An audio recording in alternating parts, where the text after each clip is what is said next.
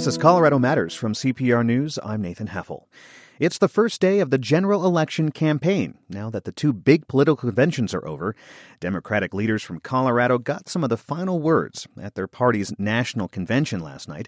Just a few hours before Hillary Clinton accepted the nomination for president, Governor John Hickenlooper and House Majority Leader Crisanta Duran each took the stage.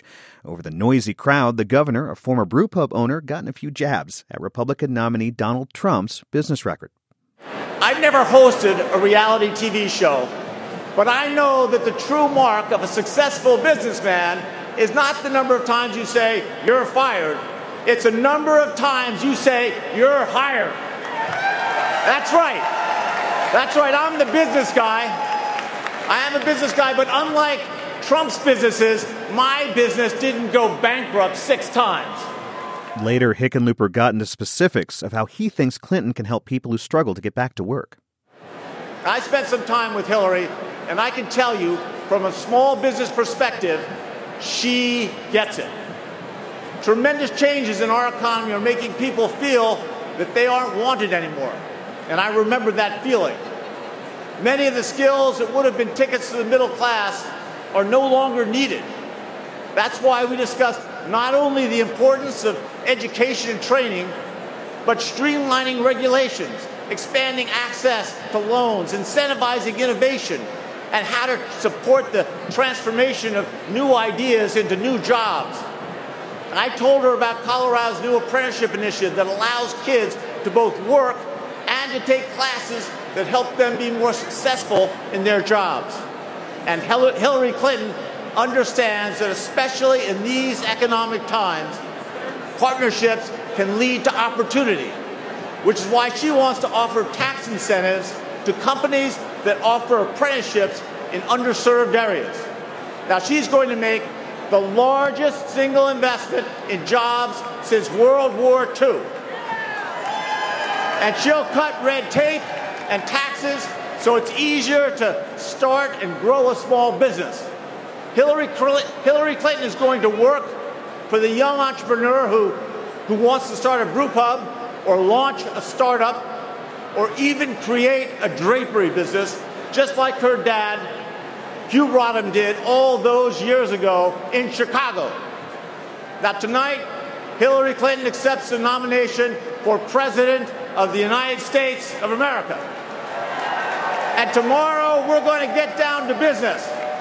Colorado Governor John Hickenlooper spoke at the DNC yesterday. As we have throughout these party conventions, we're airing selections from Coloradan speeches. Now let's hear State House Majority Leader Crisanta Duran. The Denver Democrat speech focused on her life story. She says she represents the opportunities open to minorities in the U.S. as a descendant, she says, of Native Americans, Mexicans, French trappers, and Spanish pioneers. Growing up, my family wasn't rich.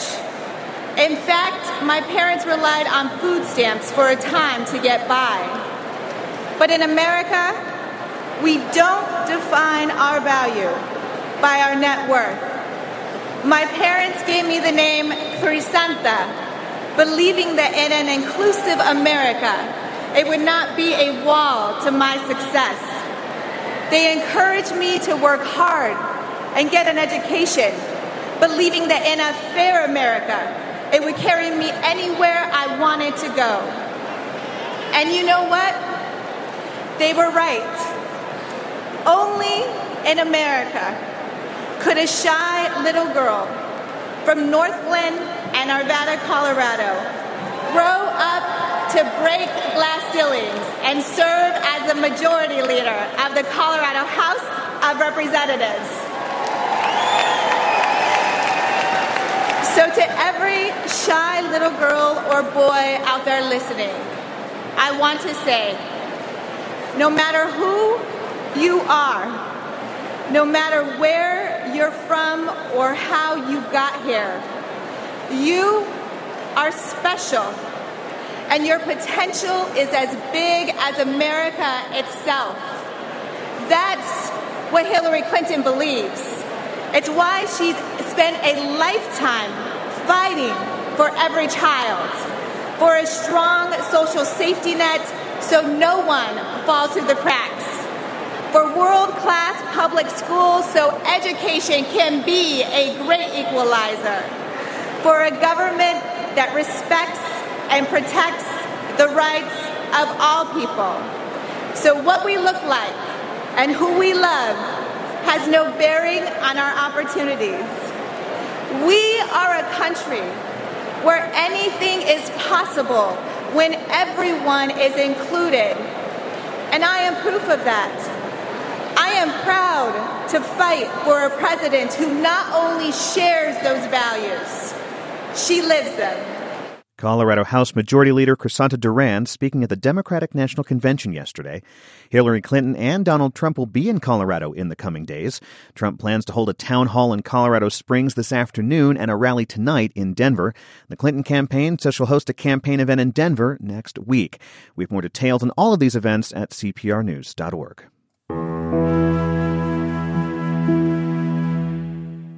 The deadliest flash flood in the state's recorded history tore through a canyon near Estes Park 40 years ago this weekend.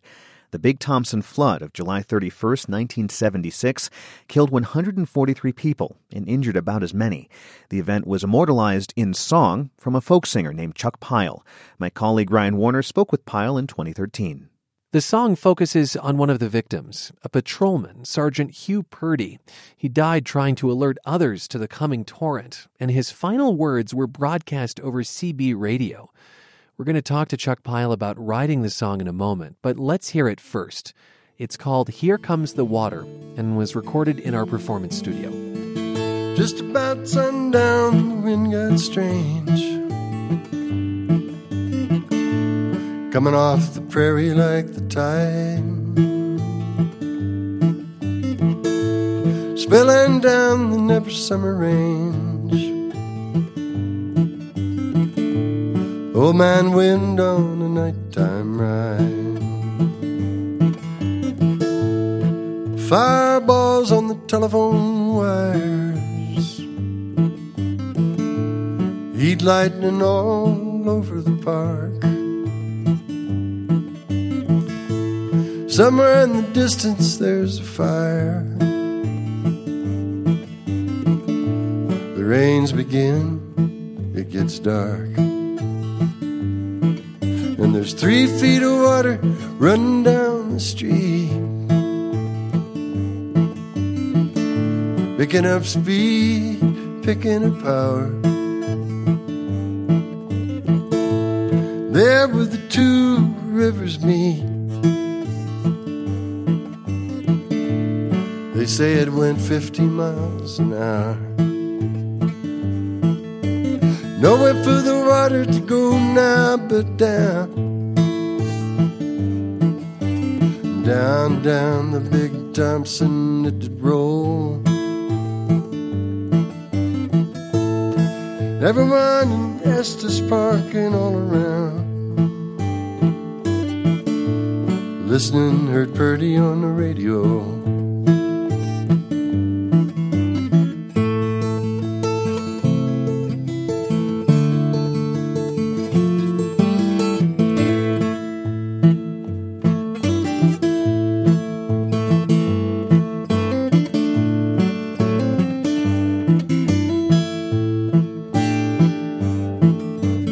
Patrolman Purdy, number 213, racing the canyon like a dash, warning everybody there by the stream, turned in time to see the splash. 10:33, a car won't move. By now everyone can hear. Purdy says, the mud is up to my window. And then with just a trace of fear, he said, here comes the water.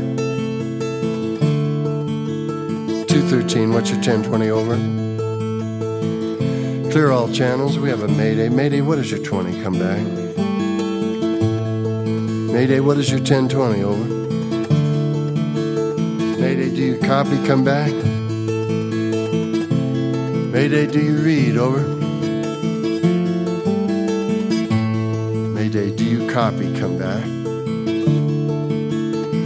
Mayday, do you read? Over. Mayday, come back. Mayday, come back. Mayday, come back. Mayday, come back. Mayday, come back. 213, what's your 1020 over? Chuck Pyle, thank you for being with us. It's great to be here. Thank you. The end of that song makes it sound like you memorized the police scanner traffic. I know it does, but it comes out a little different every time I perform it. It's been great to dig it out again. I haven't done it very much over the years. The song is based on a true story. It is indeed. Of a highway patrolman, Sergeant Hugh Purdy. I have so many people over the years. I have memories of people coming up to me and saying they had an outdoor barbecue with him in their backyard before he went on duty that night. I've had his daughter come up to me during a show. I've had his grandson come up to me during a show. But I know that night he was told to seek higher ground. And when he ought to have been saving himself, he went to alert others. He did, and not only did he alert others with his bullhorn, which was going just cranking, I'm sure, but he was on the radio with headquarters the whole time. So he was broadcasting to literally thousands of people who had CB radios because the power was out. Where were you during the 76 flood? I mean, it clearly had enough of an impact on you that you wrote a song about it. I was in Fort Collins. I had opened for John Prine at the Lincoln Center, and I was on my way back home about midnight. And I stopped at Johnson's Corners, and their cinnamon rolls are famous, I understand. And I sat beside these two patrolmen. And over again, I kept hearing this story, and I started to write some notes down, including his last words. And to have your last words broadcast. Yeah. I mean, to literally thousands of people. So I started to scribble down notes, and then it was such an immediate catastrophe that I didn't play the song for a while. It needed some time. It needed some time. And sometime later, I got it out, maybe a couple of years later, and I spontaneously added the dispatcher at the end of the song, and it really made the song. That's what raises the hair on the back of my neck still. What is the phrase again? It's Mayday, come back. Thank you so much for being with us. It's just a great pleasure. It's really nice meeting you. Spilling down the Never Summer Range, Old Man Wind on a nighttime ride, fireballs on the telephone wires, heat lightning all over the park. Somewhere in the distance there's a fire. The rains begin, it gets dark, and there's 3 feet of water running down the street, picking up speed, picking up power. Folk singer Chuck Pyle speaking with Ryan Warner in 2013. Pyle passed away last year. 40 years ago this weekend, the Big Thompson flood tore through Larimer County, killing more than 140 people. This is Colorado Matters from CPR News. Nowhere for the water to go now but down. Down, down the Big Thompson it did roll. This is Colorado Matters from CPR News. I'm Nathan Heffel. This week, thousands of people will descend on Sloan's Lake in West Denver for the annual Colorado Dragon Boat Festival. More than 50 teams from around the country are expected to participate, including several from Denver's Asian Pacific American communities. Denver author and journalist Gil Asakawa recently asked what it means to be Asian American in the United States today. Asakawa wrote an instructional manual of sorts for living as a Japanese American. It's called Being Japanese American, a JA source book for Nikkei, Hapa, and their friends. And we'll explain those terms a little later. When I spoke with him last September, he started by explaining the first statement in his book, I was a banana. He says it meant I was yellow on the outside, white on the inside. I find that first statement, I was a banana, so striking. Did people actually call you that? People use that term in the Asian community. There's two. Banana, is kind of an older-fashioned word. Yeah. Younger Asian Americans will say Twinkie. Oh. Yellow on the outside, white on the inside. And if you're Hawaiian, Pacific Islander, or Filipino, the term coconut comes to mind and is used because you'd be brown on the outside and white on the inside.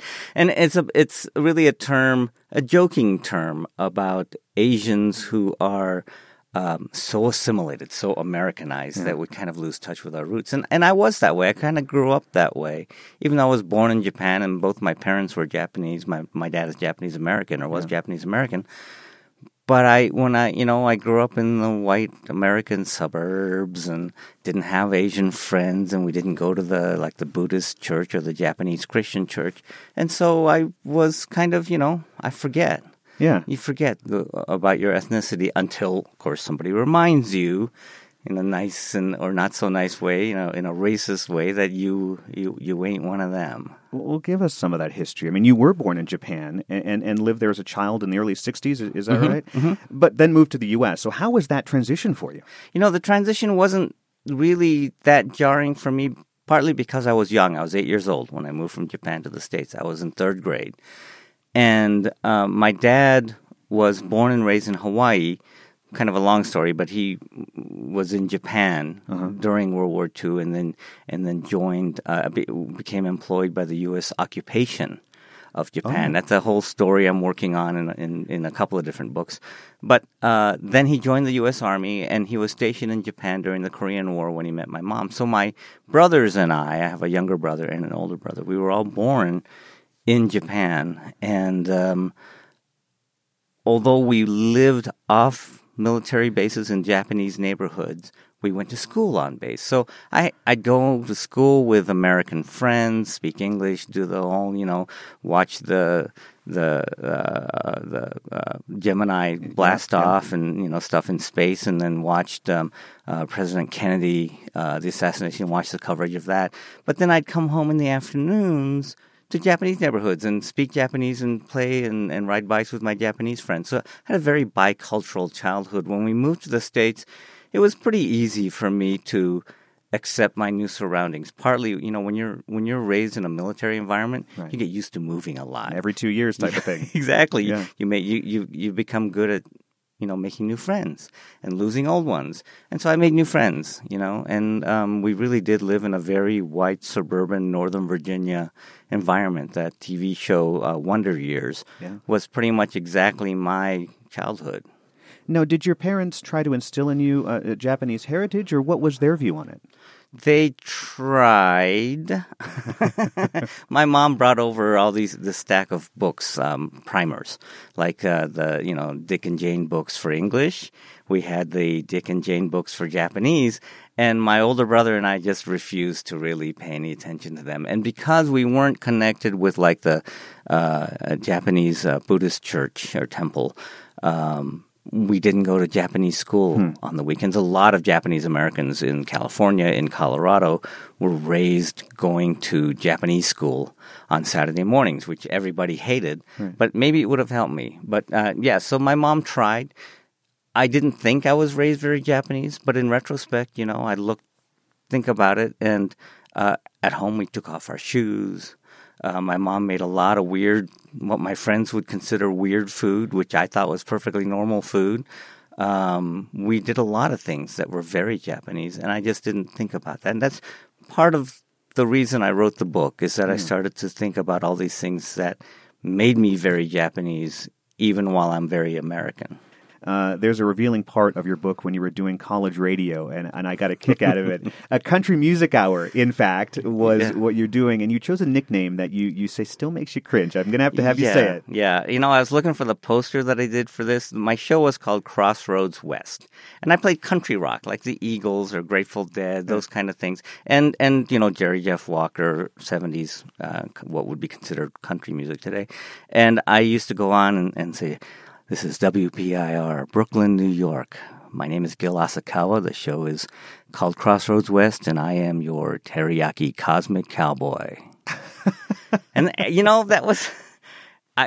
I was thinking of my brand back then, I guess. It was my gimmick. But I knew that I was a little unusual in that I'm this Asian kid who came from the West. And, in New York City at the time, everybody was listening to like progressive rock and Yes and Genesis and stuff that I couldn't just connect with. So I was playing all this kind of countrified music, and I just felt like it would be fun to create a persona. But now I do cringe at it. It's kind of corny, and I wouldn't say it's racist, but it's a little bit unenlightened, I guess. Teriyaki cosmic cowboy. Your grandfather died in the early 1990s. Actually, my father died in the early 1990s. Your father died of cancer, and that's kind of what set me off on my journey. So when he was diagnosed with cancer, I said, "So, Dad, you were born and raised in Hawaii. What was it like being there for Pearl Harbor?" Because I love history. And I hadn't thought about my Asian roots, Japanese roots, but I love history. All my life I've loved history. And he goes, "I don't know." I'm like, "What do you mean you don't know? You were born and raised in Honolulu." He says, "Yeah, but your grandfather took us to Japan in 1940, and we spent the war years in Japan." Yeah. I'm like, "What?" So he went to Japan when he was 8, the same age that I came to the U.S. from Japan. Yeah.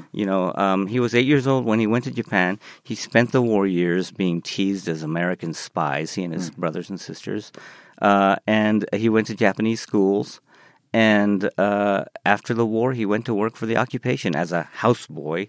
And then when he was old enough, he lied about his age and went to join the U.S. Army to serve in the occupation. So he had this whole history that he didn't talk about. And that set me off on a search for my family history and my roots.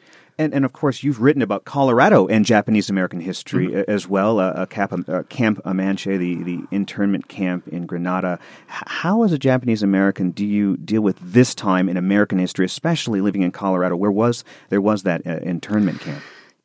We have Amachi, which is in southeast Colorado, just west of Lamar, and it is in, a God's forsaken, dusty, windy place, and no offense to anybody who's from Grenada, which is right outside of the town of Grenada. But at the same time that we had this camp, the governor of Colorado at the time, Governor Ralph Carr, fought the incarceration of Japanese Americans and said that it was unconstitutional. And for that, he gave up. He really lost his political career because of that. And this is a guy that was being spoken of as a contender for a GOP nomination for president. By 1940, he was really a respected governor of the state, and he totally tanked his career to defend Japanese Americans. So Colorado has this kind of divided history of supporting. He welcomed Japanese Americans in 1940 before the internment happened, and said, "You should come here. We'll welcome you." They weren't exactly welcomed, but a lot of Japanese Americans did settle here. This is Colorado Matters from CPR News. I'm Nathan Heffel. If you're just joining us, I'm speaking with Gil Asakawa. He's written the book Being Japanese American, a JA source book for Nikkei, Hapa, and their friends. When we come back, we'll talk about who Nikkei and Hapa are. This is Colorado Matters from CPR News. You're back with Colorado Matters from CPR News. I'm Nathan Heffel. Let's rejoin our conversation from last September with Denver author Gil Asakawa. This weekend, the state's Asian Pacific American communities will be on display at the Dragon Boat Festival in Denver. Asakawa wrote a how-to guide to being Japanese American called Being Japanese American, a JA source book for Nikkei, Hapa, and their friends. So, Gil, who are Nikkei and Hapa? Nikkei is, most people might know it as the Japanese word for their stock exchange, right? Because they call it the Nikkei index. It's actually the word for different kanji, different letters. The same pronunciation, same word, is the word for all people of Japanese descent outside of Japan. So the Japanese diaspora. And the most number of Japanese outside of Japan live in Brazil, and then Peru, and also the United States. And, a lot fewer all over Europe and other parts of the world. But it's a generalized term, and also in Canada. So when I say Nikkei, it's people in North America, Latin America, everybody. But it's primarily Japanese Americans that I focus on. And Hapa are a mixed race, Asians or Japanese mixed with, Caucasians, African Americans, Chinese, Korean, and they are kind of distinct. They're treated distinct in Japan. Certainly, they're called hafu or half in Japan, and it's a very, very pejorative word, and they're not treated very well. There's a great documentary called Hafu that came out last year. But then, at the same time, in the United States, the Hapa, and we talked a little earlier about how terms evolving. I now use the word mixed race because I've met a lot of mixed race Japanese Americans and Asian Americans who find the word Hapa insulting, maybe racist, and it's rooted. It's a Hawaiian word, and Hawaiians generally think that they don't want anybody but Hawaiians to use the term because it's a Hawaiian term for people who are Hawaiian and half European or half whatever, but they think of it as a Hawaiian term. So I think it's really important to focus on mixed race Japanese Americans because since the 1970s, the Japanese population in the United States has had the highest outmarriage rate of any Asian population, any Asian demographic in the country. And you can point straight to the concentration camps, the imprisonment during World War II. Coming out of that experience, a lot of Japanese American families, Japanese families, really downplayed their ethnicity.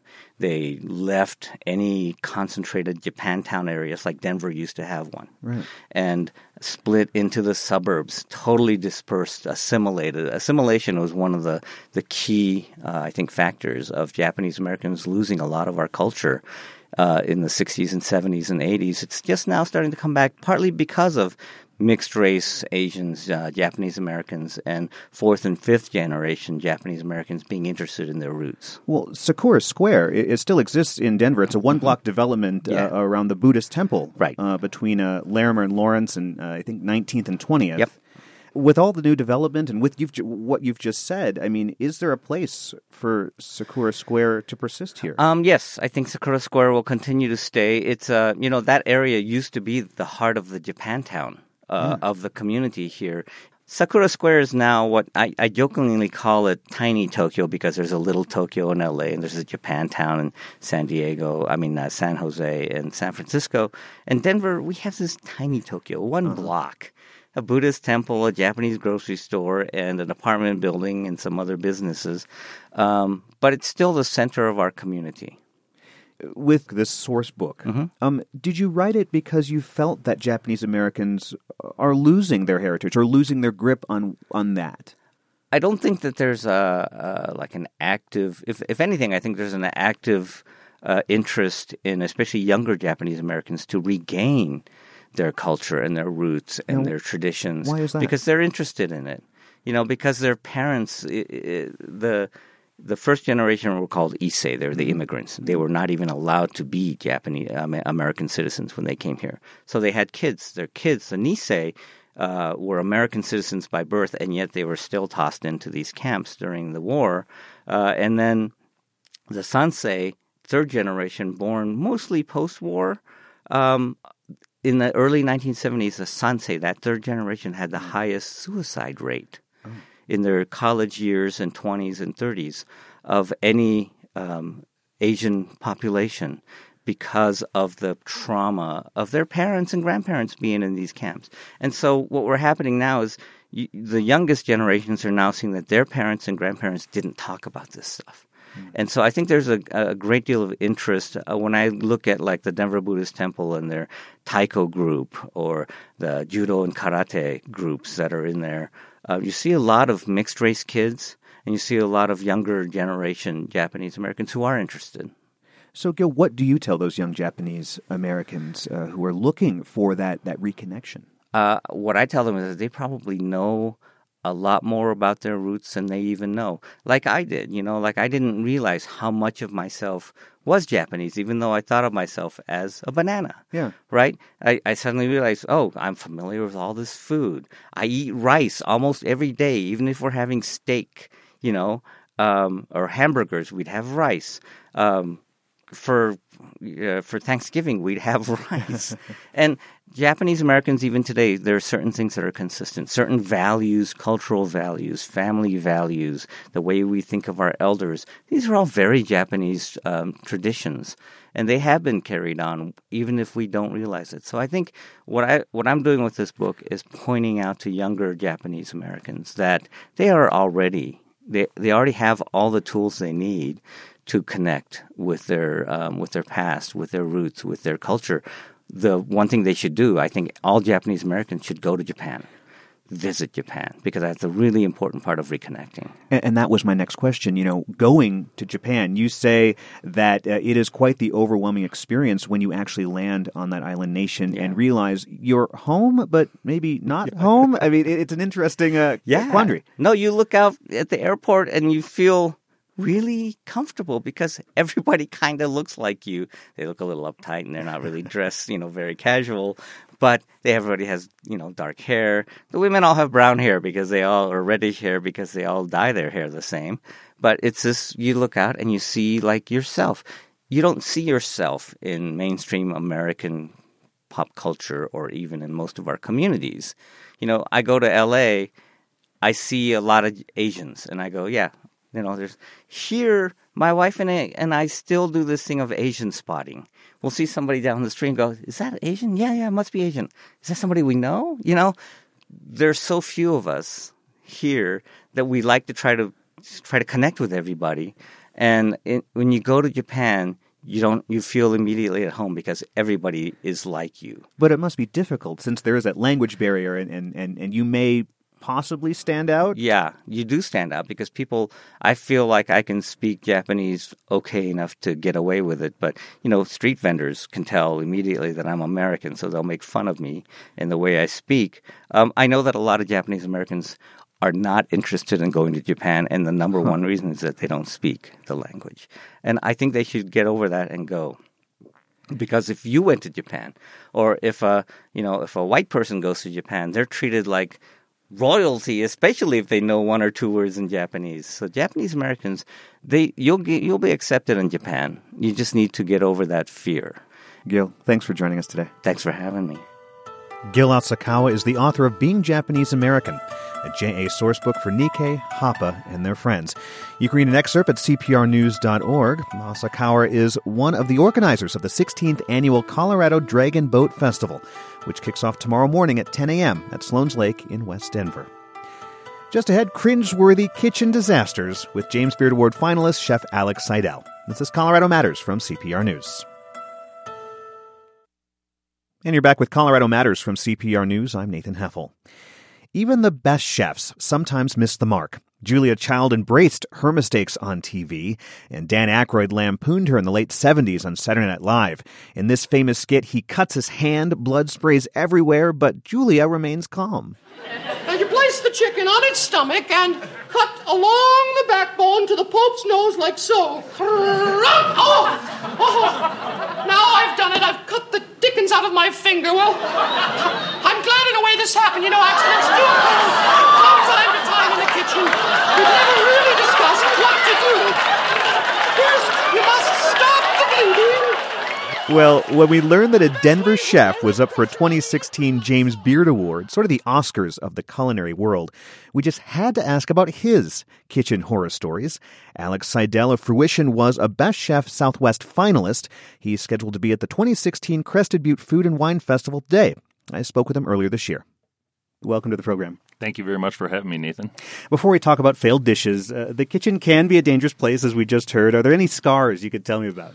I don't have too many battle wounds, but having those scars is pretty much a normality in the kitchen these days. So you've never lost a finger, of course. You've got them all there. I have all 10 digits.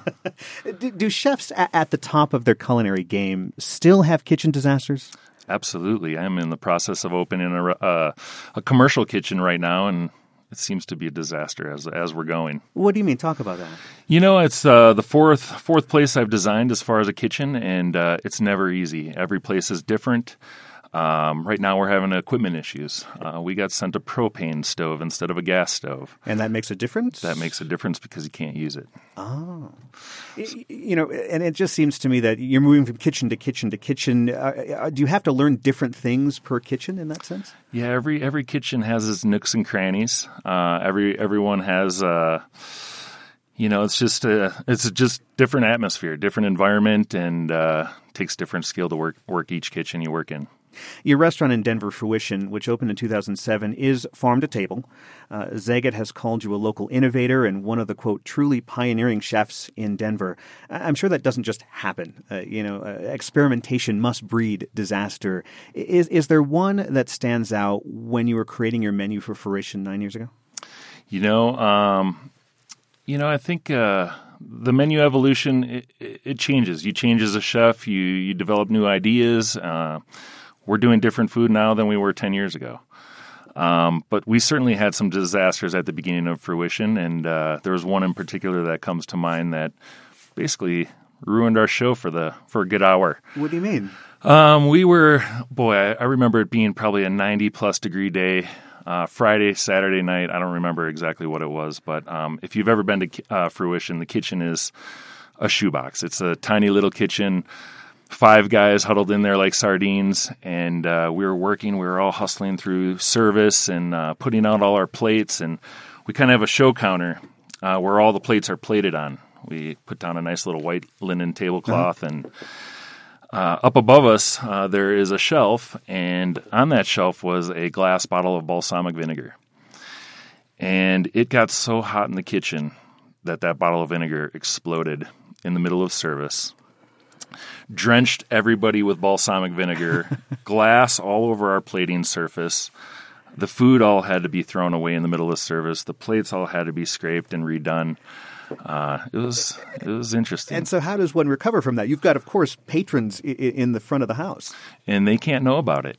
They can't know about those disasters. So they're not expecting anything but a nice plate of food in a timely manner. So it was basically just rip down the line. Everybody shuffled. Instead of plating and using their utensils to put food on plates, it was let's get everything taken care of, redone, and we kept going. I've read that you have 0 rules in your kitchen, saying, quote, rules are for children or for those who don't know any better. Why is that? I like to think that, part of our success at Fruition and Mercantile, at the farm, and now at Food Mill, our newest venture, is really about the people. We wouldn't have the success without the people that make up all those places. And I've been very fortunate to be surrounded by a good group of a good team. And when we hire for people, that's what we're looking for. We're looking for professionals. We're looking for people who want to make this their career. And with that, you get people who are dedicated to the craft. And for that, if you have those types of individuals in your atmosphere, or in your culture, hopefully rules, they're a little stuffy. And you say you have, of course, have Fruition, then the Mercantile provisions and dining provisions, and of course the farm in Larkspur where you have animals and plants there. Has that taken you out of your kitchen role? Has the disasters maybe moved from the kitchen now to the back office? The last year of my life is certainly one that I've been looking inside of myself. You go from one culture of 25 people every day and being a part of that culture and being vested in that team every single day, 6 days, 7 days a week, and then you split yourself between 2 cultures. So it makes it challenging. I've certainly had my little bouts with my own, anxiety or, taking that role from being a chef or being a cook. That's all I know is cooking. And I've done it for 25 plus years. And now I'm kind of taking on different roles with the restaurants and overseeing all the operations and also working on advocacy and giving back to our community. So do you ever, I mean, of course you still get into the kitchen. Do you want to do that more, or is it really trying to find that 50-50 balance? You know, it is good balance. I don't think I could ever last on the line every Friday, Saturday night with these young kids, 23 years old, that are running these kitchens. They do a great job, and I don't know if I have the speed to keep up with them anymore. This is Colorado Matters from CPR News. I'm Nathan Heffel. We're chatting with James Beard Award finalist, Chef Alex Seidel. His restaurants Fruition and Mercantile are in Denver. Let's talk about the James Beard Award, named for the American food writer who championed this country's culinary heritage. You were a semifinalist in 2012 and 2013 for Best Chef Southwest, and you're a finalist in that award this year. What is Colorado's culinary style? You know, I don't know if Colorado has a culinary style for Really? sure. I actually sat down with a focus group 2 weeks ago, and we talked about this one particular subject. And can Colorado be defined by cuisine? And I'm not so sure it can. I think when you look back to the Wild Wild West, we were known for buffalo and elk and cow balls. Yeah. So now I think things have evolved a little bit, and we've developed as a community with good food, and it's been. So we're losing this cowtown image, you think? I absolutely think so. I think when I moved here in 2002, it certainly still resonated. We were a meat and potatoes town, and I still think we are, and I don't think we should shy away from that either. But certainly, the palates of our guests have evolved over the last 5 years. Yeah. We're serving different foods that we couldn't serve 5-7 years ago. I was reading that you also can plate things differently and present them differently now that you've established yourself as a culinary person here in Denver. Well, plating is certainly an art as a chef. That is where your creativity comes into play once you take the ingredients from its heat source and put it onto the plate. It certainly takes an eye and some precision to make those plates look beautiful. So you're saying that we should probably not lose sight of our cowtown image, in a sense. I don't think so. I think it's part of our history and it's part of our community, and I don't think we should ever shy away from that. Well, thanks for joining us. Thank you. Chef Alex Seidel was a finalist for 2016 James Beard Best Chef Award. His restaurants Fruition and Mercantile Dining and Provisions are in Denver. His farm is in Larkspur. I spoke to Seidel earlier this year. He's scheduled to be at the 2016 Crested Butte Food and Wine Festival today.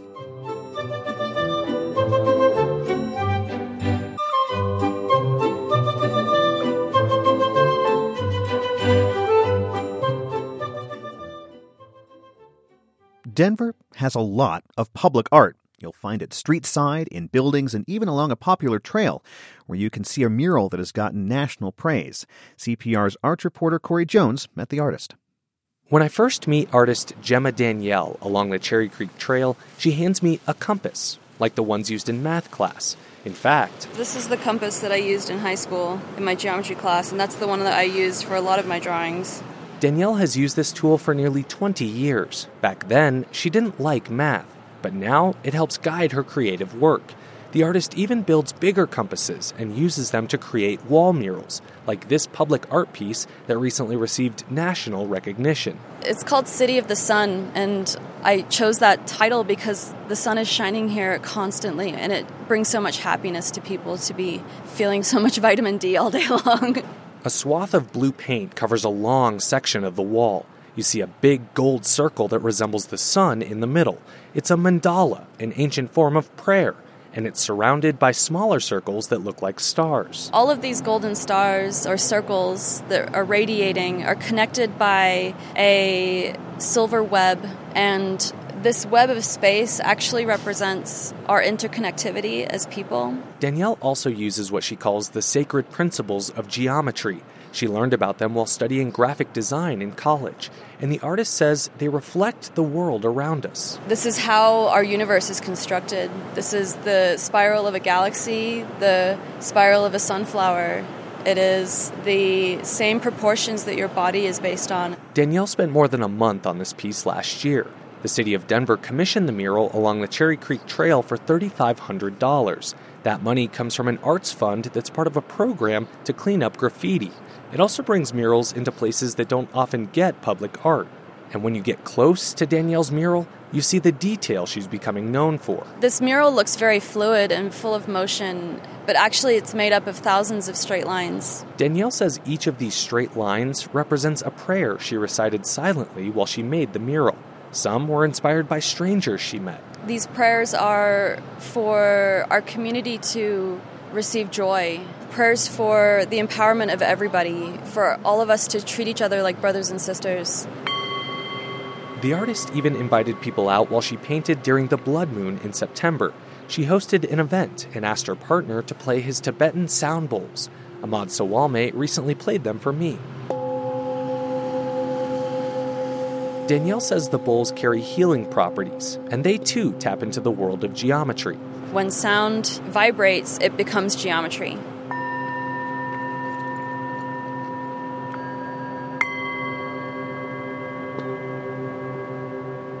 Americans for the Arts is a nonprofit that promotes art across the U.S. It honors the top public art projects every year, and this year, that list included Gemma Danielle's mural. Franca Dienold was one of the jurors. She says the jury looked at a lot of murals, and City of the Sun was different because of the geometry and the meaning. Hers was really standing out because it went away from being a painting on the wall, what just shows people, and also it was not graffiti. Artist Gemma Danielle has a similar mural outside a coffee house in Denver. She created that one 2 years ago. Danielle says that public art like this gives the city an identity. Because it's not about, oh, that's Gemma's work. It's about, that's my coffee shop. That's my neighborhood. That's our community. That's how we relate to this space. Danielle says she had some help when she painted City of the Sun along the Cherry Creek Trail. The artist was 4 months pregnant at the time. She gave birth to her son Jupiter in March. Danielle says he's helped her to understand the true power of creation. He's made me really come back to the moment and look into his eyes and sit with that beautiful moment. There's nothing else more important. And Danielle says that's what she hopes her murals offer people, the chance to stop and enjoy a beautiful moment. I'm Corey Jones, CPR News. You can find all of our reporting on Colorado's public art at cprnews.org. And that's our show. Thanks to audio engineer Michael Hughes and my director Anthony Cotton. Also my technical operator Ted Coleman. This is Colorado Matters from CPR News. I'm Nathan Heffel. Have a great weekend.